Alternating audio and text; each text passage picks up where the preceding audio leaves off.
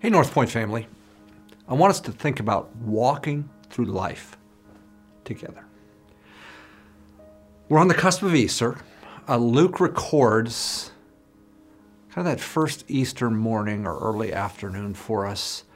Two people, left Jerusalem on their way to Emmaus.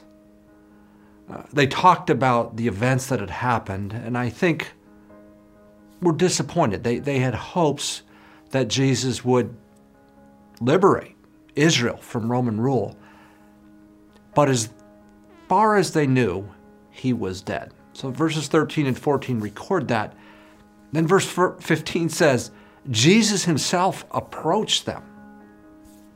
But verse 16 says, their eyes were prevented from recognizing him. Why? I think a lot of it had to do with their lack of faith. Jesus had predicted his crucifixion and said he would be resurrected from the dead. We find out later in this passage that two women had come and reported that the tomb was empty. And yet these two men chose to doubt. There's Jesus right at their side, and they don't even know it. Isn't that what makes walking through life hard? When we're alone. And Jesus said, right before he went to the cross in John 14:18, I will not leave you as orphans. I will come to you. I will make my presence known. This isn't exactly walking through life. Maybe it's a little bit of riding through life. But in March of my junior year in high school, my family moved from suburban Chicago to suburban Houston. I left a high school of 2,000 people where it felt like I knew 1,800 to go to a high school of 2,400 where it felt like I didn't know anybody. And you know what was the worst? Riding the bus in the morning. I'd get on an early stop because I wanted to make sure I got an outside seat because I wanted to look out the window because I didn't want to see people.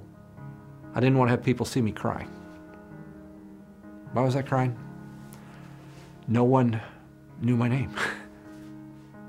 No one talked to me. No one cared to sit on the seat next to me or behind me or in front of me. Man, I was so alone. What I would have done to have someone next to me or in front of me or behind me. Isn't that a picture of life? We feel alone and it dries us up. Here's the good news of Easter. Like we found out through those two men leaving Jerusalem to Emmaus. Jesus is not dead. He is alive. And he wants to walk alongside us. He wants to fill the seat beside us. Do we have the eyes to see? To know he's there? Here's my heart. That we would know his promise that he will not leave us as orphans, that he will come to us. That through the eyes of faith, we would know him and know that we don't have to walk life alone.